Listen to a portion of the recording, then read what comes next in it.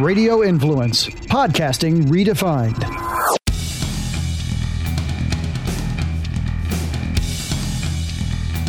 Welcome back to the Lawfather podcast. As always, I ask that you rate, review, and subscribe to this podcast. Phone number 855-LAWFATHER. You can reach me anytime, lawfather@tampalawfather.com. And remember, that email address is dedicated specifically to this show. So if you have a show question or just want to ask me something, go ahead and use that email address. You can reach us on social media, Facebook and TikTok, it's @TheLawFather. Instagram is @TheLawFatherTampa. Twitter is @TheLawFatherTPA. As I've mentioned previously, any of the personal injury attorneys out there that need their medical records retrieved for them, Bravo Delta Legal Services does that for us, and they do a great job. BravoDeltaLegal.com. Their phone number is 813-591-4259. And once again, here we are at Lawfather headquarters. Should be getting out of Lawfather headquarters here pretty soon. I know my office is opening back up in terms of the physical office itself on May 18th. We, as a law firm, have not closed at all during this time and have been able to service our clients throughout this entire time. So big things moving along here in terms of states opening up, law firms opening up, businesses opening up. Definitely a very good thing. As we get into some of the current events and current topics, there's one big topic that really is overarching over all of the things that I like to talk about on this show, which is legal aspects and sports. Top two things. Well, we have something here in the news lately that bridges the gap between both of these things. There's actually been two things in really recent time here. We have the Kobe Bryant helicopter crash and the ensuing litigation with that. And then we have the Zion Williamson lawsuit that is going on with a former representative of his. And we're going to talk about both of those. But think of this podcast today as a two-part podcast, today being part one, the next one being part two, and it's going to be on the Kobe Bryant helicopter crash lawsuit.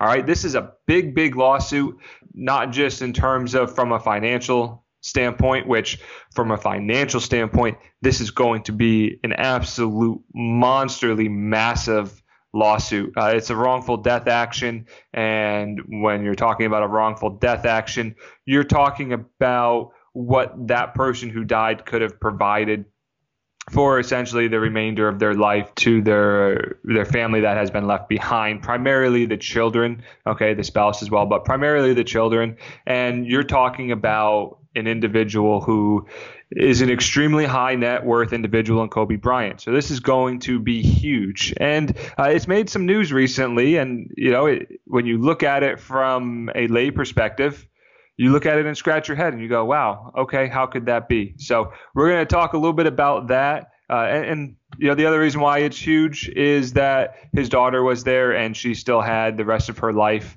to live. And there's going to be a big financial impact as far as that goes. So I would imagine as a helicopter company, the helicopter company has massive insurance policies, but probably not going to be sufficient in terms of what the damages would be in a case like this. Typically, we see and we deal with a lot of trucking cases and commercial carrier type cases, which a helicopter is really a commercial carrier, just it flies around. All right. So there's going to be little nuanced differences, but we typically see $1 million in coverage, $5 million in coverage. Sometimes there's what's called excess coverage, meaning that you have a regular policy of $1 million, for example, and then there's another policy on top of that that may cover several different things, maybe all the vehicles that the business owns, liability for any offices that the business has, basically everything that the business has in general. This other excess coverage sits on top of it. It can be anywhere from a few $100,000 into the millions. So I would expect that a helicopter company would have millions of dollars of coverage. But when you're talking about somebody who was probably making more than that in endorsement deals and just using his name and likeness over time, probably not going to be sufficient in that realm. So I know it's kind of a bleak topic as we talk about it. I know it was something that was very emotional for a lot of people. I would say I found it to be a little bit emotional hearing the news. Never met Kobe Bryant. However, Kobe Bryant is just a few years older than I am, and he went to high school. I think it was Lower Merion. I know he's from the Philadelphia area. I went to high school in Pennsauken, New Jersey, which is stone's throw from Philadelphia, 5-10 minutes. You go Pennsauken, drive through Camden, and you're on the bridge over to South Philly. So, kind of had, I don't want to say a connection, but I always secretly followed Kobe Bryant and secretly was cheering for Kobe Bryant throughout his career as a Philadelphia kid. And, Philadelphia and South Jersey kind of one and the same in that sense. So diehard Sixers fan when I lived there. And, Kobe played for the Lakers his entire career. And, tough being a Kobe Bryant fan and a Sixers fan and, kind of diehard Allen Iverson fan at the time. So, but deep down, I always did kind of secretly cheer for Kobe Bryant and followed his career. And, having young kids, I know it was an emotional time for pretty much everybody. Everybody, it seemed like as you watch the news, everybody kind of connected with him, which is pretty cool in a sense. So, don't mean to take away from any of that, but we are a legal show. I am an attorney, and there are some differences when you talk about real life and the law. And it's one thing that I talk to my clients about a lot is that we have real life, and that's what we all know about. That's what we talk about in normal life has a certain meaning, and then we have the legal field, which I call it a fantasy land of things don't always mean the same. To use a real simple example that I use all the time in talking to clients is, you get in a car crash or a helicopter crash or any kind of crash, okay, and there's injuries, and your buddy comes up to you and he goes, "Hey man, are you okay?" And you kind of gather yourself and go, "Yeah, I'm okay," right? And you may be hurting, right? You may be hurt really bad, right? But that okay is more of a, hey, I'm okay. I'm here. I'm good. I'm not dead. I'm not in need of, resuscitation, CPR. I'm okay. And what happens is when you get into the legal side of it and someone takes that statement, well, we heard the plaintiff being our client, the person who was injured, we heard the plaintiff say he was okay. So clearly he could not have been injured. Well, that's not really true, right? This could be ignoring the major laceration or cut on his arm that needed 10 stitches. Yeah, I'm okay. Okay. But, I do have this little massive cut here, but I'm okay. And that's where we really draw the line between real world and fantasy world. And that's where some of the news that has come up about the Kobe Bryant helicopter crash has really kind of split the difference between the two. And what really turned me on to this, and I believe it was TMZ who had reported that the helicopter pilot, who is a defendant in this lawsuit, is blaming Kobe Bryant and the passengers for their own injuries.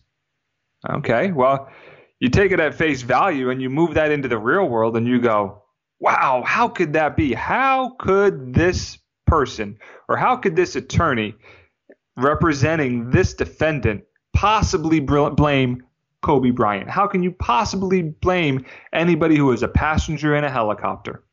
Well, if you had heard the Ron and Ian show recently, and I know we had it on the podcast, we talked a little bit about this as we were discussing the women's national soccer team and the U.S. Soccer Federation. And what it comes down to is, hey, you're the defendant. Okay, you're the defendant's attorney, and the plaintiff has made some allegations. And as the defense attorney, you have to come up with some way to defend your client. Otherwise, you might as well tell your client to open up your checkbook, start writing zeros until the other side tells you to stop. That's the reality. So you have to do something. And in the legal world, we call it mitigating the damages. Okay. You have to do something to mitigate your exposure, to lessen your exposure if you're the defendant. So what I'd like to do over the next 2 podcasts, because this thing is really massive. We're talking about a 77-page complaint filed by Vanessa Bryant's attorneys on behalf of her in a wrongful death action, and it has 20 plus counts. To put this in a little bit of perspective, in a regular garden variety motor vehicle crash, our complaints are generally 3 to 4 pages at the most, and it's one single complaint. One single count rather. So 3 to 4 pages with one single count.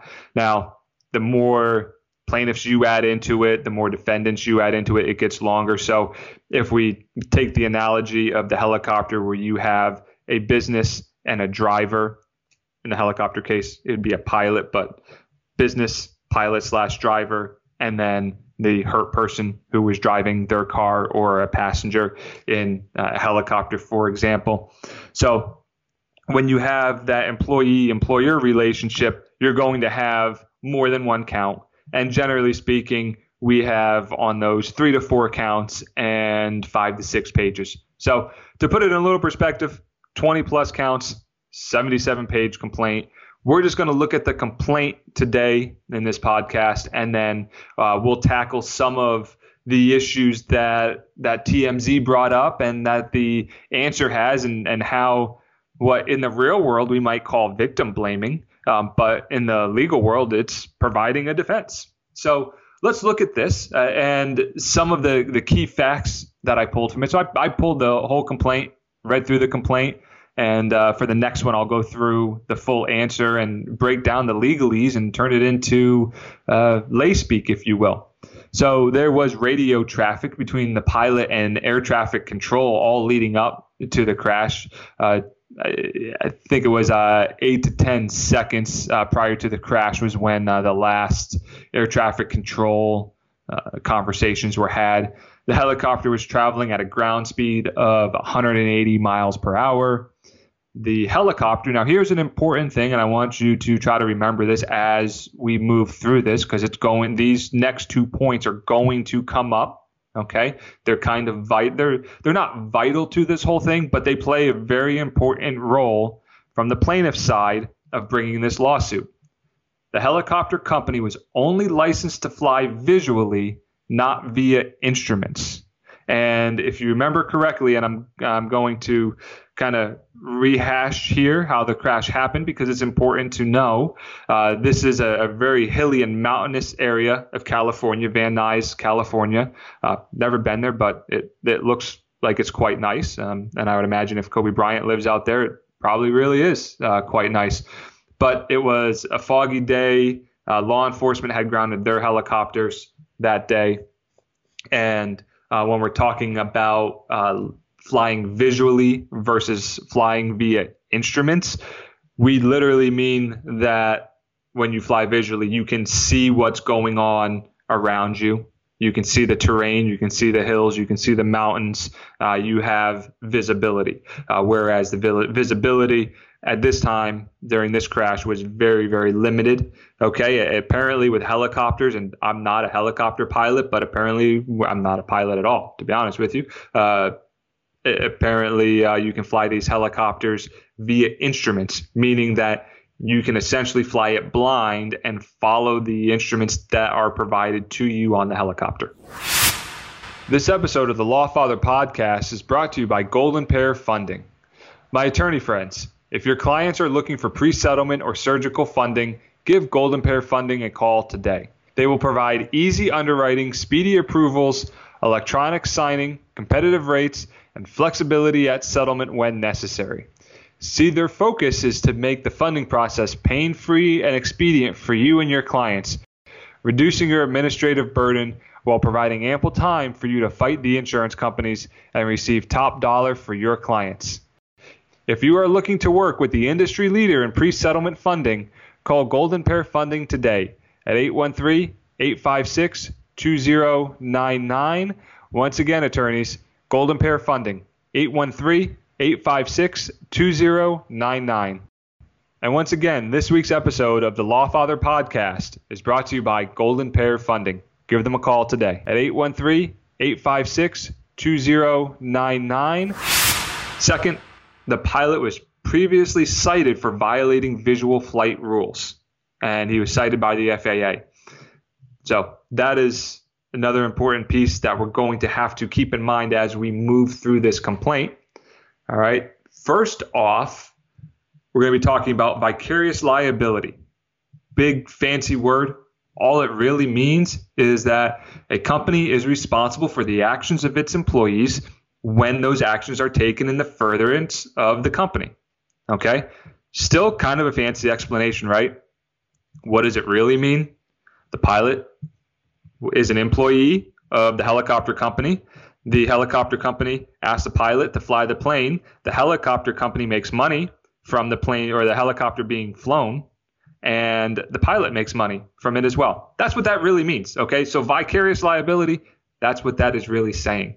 So anything that the pilot did that was negligent, it all transfers over to the company as well. All right, and so what we're going to be looking at is, how is the pilot negligent? Now, there are several things that are outlined that the company becomes responsible for the actions of the pilot, and you would see multiple counts here in the complaint, and you would have these spelled out for the pilot himself, and you would also have these spelled out for the company. So here they are. The pilot failed to properly monitor and assess the weather prior to takeoff. That the pilot failed to obtain proper weather data prior to the subject flight, that the pilot failed to abort the flight when he knew of the cloudy conditions, that the pilot improperly flew the helicopter into instrument flight rules conditions. That's what we talked about a little bit ago. That the pilot failed to maintain proper control of the helicopter in flight, that the pilot failed to properly avoid natural obstacles in the flight path. Well, for example, I would assume they mean a mountain there. The pilot failed to keep a safe distance between the helicopter and natural obstacles. And the defendant pilot failed to properly and safely operate the helicopter, resulting in a crash. Now, when we're talking about a negligence case, we're talking about that you have to show that there was a duty, a breach of that duty, and causation. Okay? So this last piece here, that he failed to properly operate the helicopter, he has a duty to keep the passenger safe and to not crash the helicopter. Just like when you're driving a car, you have a duty to not hit other cars on the road. You breach that duty by hitting something. So the pilot breached his duty by hitting the mountain. A car breaches that duty by hitting another car. Causation. Did that breach of that duty, did crashing into a mountain or crashing into the car cause the injuries to the person? Okay, that's what a negligence case is made up of. So that's why you're seeing those pieces in there. Some of it is kind of common sense as you read it. Some of it will require expert testimony, and experts aren't cheap. So this is going to be kind of a big thing moving through. Now, how is the company negligent? And we talked a little bit about the company, that the company carries all the negligent actions of the employee, but there are other pieces that come into the company's negligence. Now, there's a lot less, but we're adding these, don't forget, into those previous ones. Number one, the company knew or should have known that they were prohibited from operating the subject helicopter under instrument flight rules. Going back to the flying visually versus flying blindly and just using instruments. Number two, that the helicopter company failed to have in place an adequate safety policy for cancellation of flights into unknown safe weather conditions. Now, what happens is when we initiate a lawsuit, we don't always know what the rules and regulations a company has. We can make some assumptions and say that hey, yeah, they must not have had these things in place because this happened. Now, one of the next steps would be is we would do on the plaintiff side what's called a request to produce. And we would say, hey, helicopter company, produce to us the safety policy. And then we would go through it and see where that particular point falls in line. Number 3, that the helicopter company promoted and engaged in unnecessary and needlessly risky means of transport under the circumstances then and there presenting. Hey, they flew a helicopter when law enforcement helicopters had been grounded.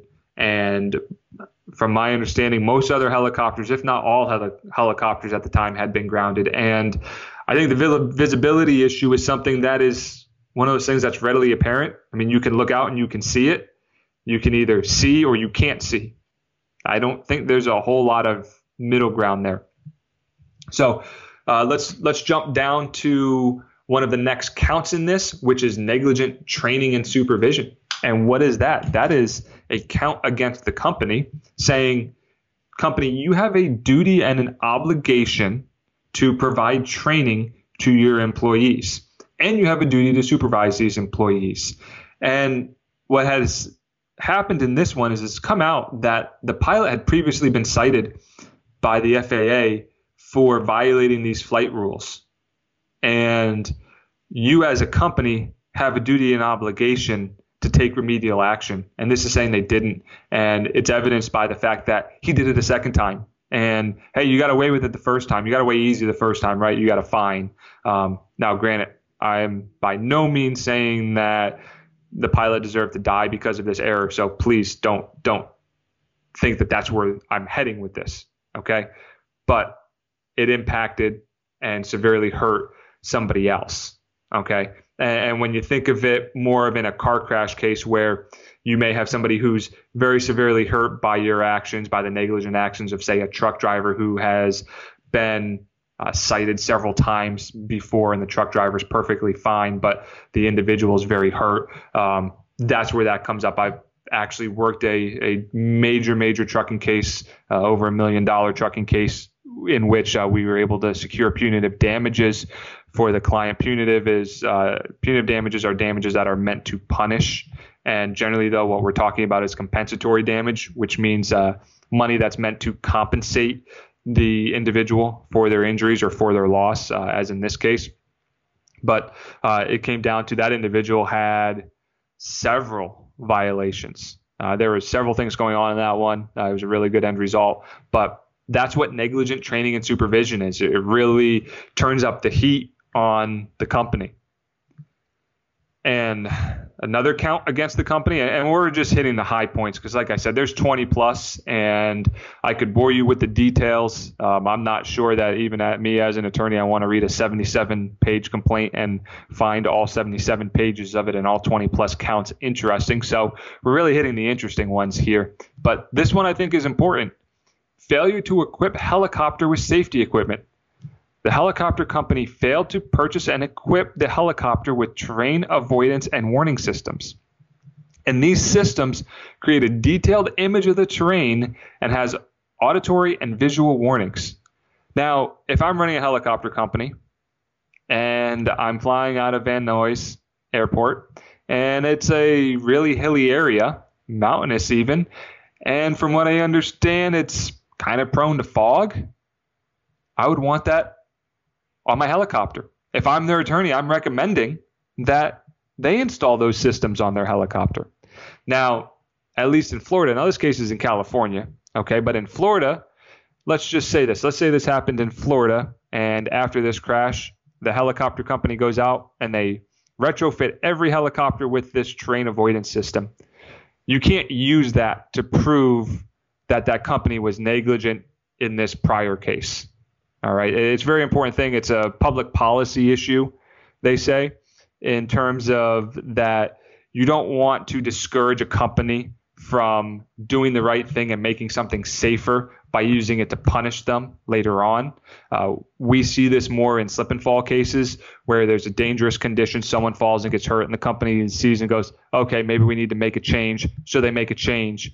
we can't use that against them to show that they were negligent in that. Now, there are times that we can use that information if it's an area where there's a dispute over who owns that area, who what we call care, custody, and control of the area, so who owns and maintains it, and somebody comes in and fixes it, but they're saying, no, it's not ours, it's not our responsibility.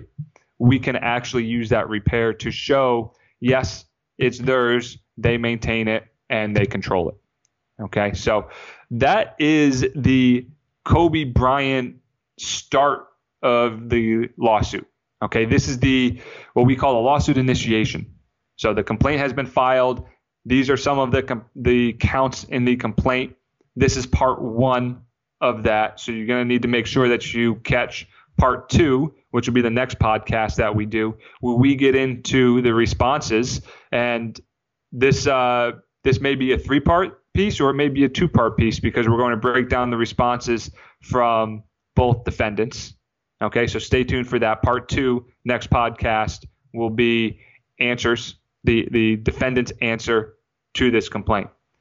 So that is our law and sports for the day. I think we've made it thus far in this podcast without discussing the coronavirus, which is great, because I, for one, feel like we have been inundated with it, and this is a good break from it. So we're going to avoid that topic, and we are going to get into listener questions. And I grabbed a couple of listener questions, and as I always do with these listener questions, I copy, paste, drop them in my notes, and go from there. So these answers are live with the podcast, and here we go. Number 1, my wife asked me for a divorce after cheating on me. What happens to our stuff? So there may be some states where there's what's called an at-fault divorce, and I believe there can be a different parent parsing of the assets or the stuff, if you will. But in Florida is a no-fault divorce state, so it doesn't matter who did what to cause the divorce. All Florida really cares about is, are you getting divorced? If yes, you are essentially splitting up your property. Now, there's non-marital property and there's marital property, and you're splitting the marital property 50-50.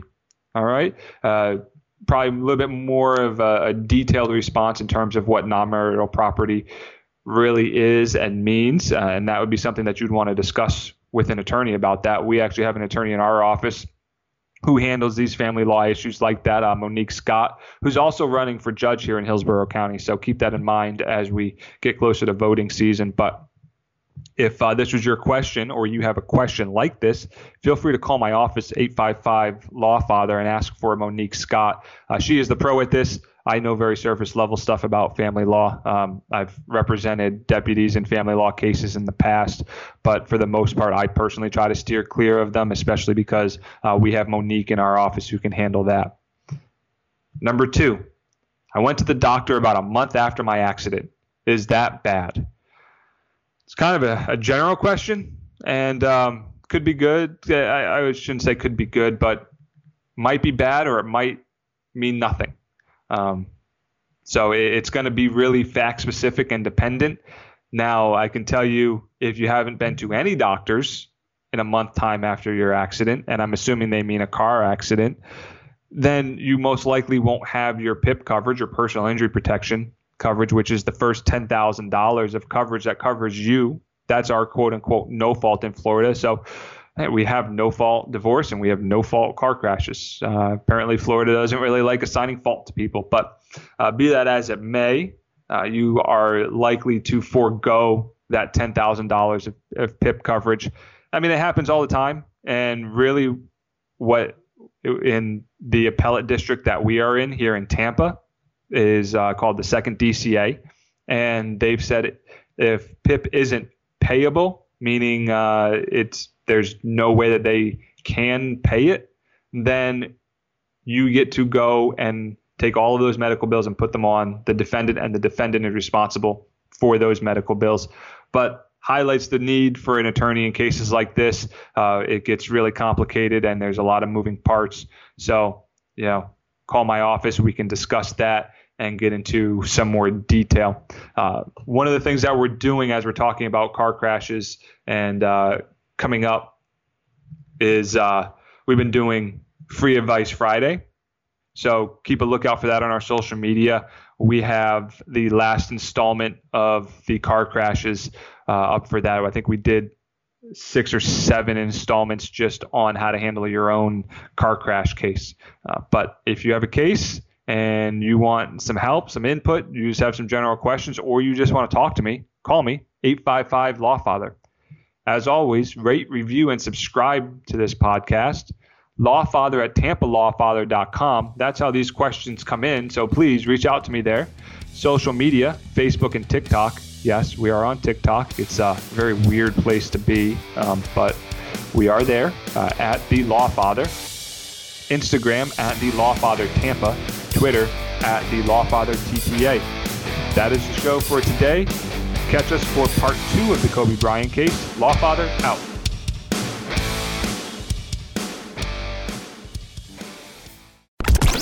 This is an MJ Morning Show podcast quick fix on Radio Influence. Guys, you know what really affected me this week? Did you hear that Sweet Tomatoes on Dale Mabry's closing? You were the first person I thought of when I saw that. Every one of them's closing. Every one, right? Coronavirus thing must have really did them in. And you know what's a huge concern? After this is over, how long is it going to take for like buffets or restaurants that have buffets or big salad bars? How long is it going to take for them to get back in business? You know, I could see where you can survive because you have the sneeze guards, and maybe you'd have to give everybody their own tongue and their own big spoon to use. That's worse. That's even worse. Why is that worse? What if you lick the spoon? I mean, that's even nastier. You don't lick the spoon. So when you get your tray and your plate, you also have to get your own tongs and your own big spoon, and then you turn it in, let's say, at the cashier. And then if you go back, you got to get a brand new one. So I could see a way to survive, but man, this is so awful. We went to Sweet Tomatoes all the time on Dale Mabry. I don't know what my buddy Jeffrey's going to do. Jeffrey's been working at Sweet Tomatoes for like 30 years. What about Ruby Tuesday? Is her salad bar going to go? Or is this the end of Chinese buffets and salad bars? I don't know. Fester's about to break down and cry. Look at Fester, you okay? I really never thought of it like this. My wife and I were talking about, hey, this would be a really great time to book a trip to Vegas.